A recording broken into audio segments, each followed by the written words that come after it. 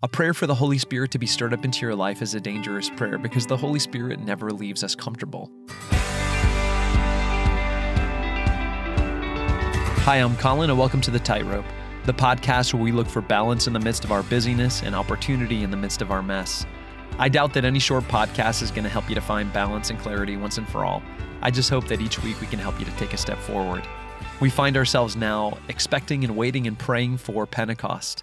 The Ascension has passed, and we're now in the season of the original novena, the 9 days between the two feasts in which the early church waited and prayed for the outpouring of the Holy Spirit into their lives and into their hearts. And it's a good time for us to pray for the Holy Spirit to fall newly upon us. Kind of wanted to point out a few Holy Spirit things and then give three things that I'm thinking about, three things that I'm going to try to do during this novena. One thing I wanted to point out is how the Holy Spirit has been poured out into our lives and our hearts through the sacraments. It's a basic Catholic thing, but I just want to point out to you that in baptism, it was the Holy Spirit who hovered over those waters and who was poured out into your heart so that you could cry out, Abba, Father. And it was the Holy Spirit who was called down upon the gifts at your very first communion. And each time we enter into the Eucharist, it's the Holy Spirit who is called down upon those gifts so that they can become the body and blood of Christ. It's the Holy Spirit who is sent into the world for the forgiveness of sins that you receive at reconciliation.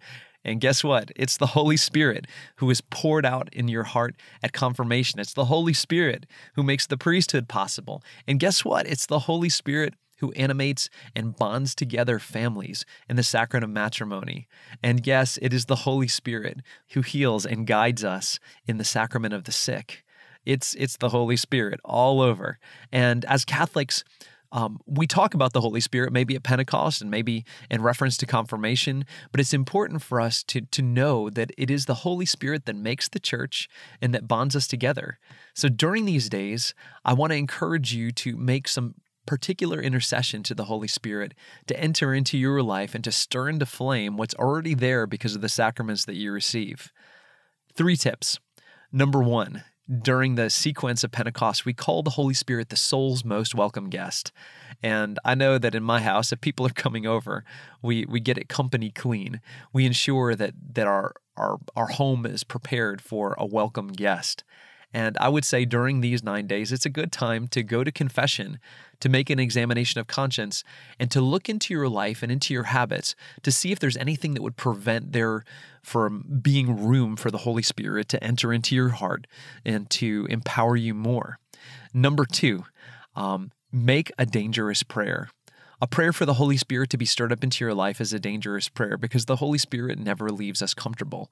We consider the upper room in which the early church waited, the apostles, the Blessed Mother, some others in their company who were up there, and maybe the upper room was kind of comfortable. It was kind of where they were hanging out and waiting.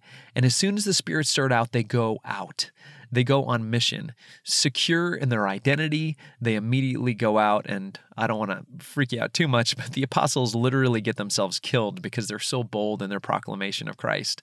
When we pray for an outpouring of the Holy Spirit, we need to be not afraid to pray dangerous prayers. And that might be a prayer, God, if I'm not supposed to be doing what I'm doing right now, then show me. God, if there's something that I'm really attached to right now that you want me to be detached from, stir up the Holy Spirit so that I can have the adventurous heart that it takes to be detached from my earthly attachments. And the third thing that I wanted to point out with reference to the Holy Spirit is how it is that the Holy Spirit seals us in our identity and our mission. And if you're a listener to this podcast, you maybe will hear these are themes that come up over and over again. And they are, I think, just kind of the essential themes of certainly John Paul II's theology of the body, but even of our sacramental theology. What does confirmation do? That the sacrament we think about when we think about an outpouring of the Holy Spirit? Well, the Catechism tells us that it roots us more deeply in our identity, and then it equips us and sends us out on mission. And so I would say during these 9 days, it's good for you to ask the question, who are you? Who are you as a son or daughter of God? And secondly, what is my mission? And of course, at Pentecost, when the Holy Spirit is stirred up, perhaps those things will get very loud in your heart, and they will make a new song in your heart to animate who you are and what you're doing. These are things that can happen on an ordinary, everyday basis. If you've got kids and you're busy, maybe you need to go out into the car sometimes. Maybe it's about finding time after kids go to bed. Maybe it's windshield time on your way to work.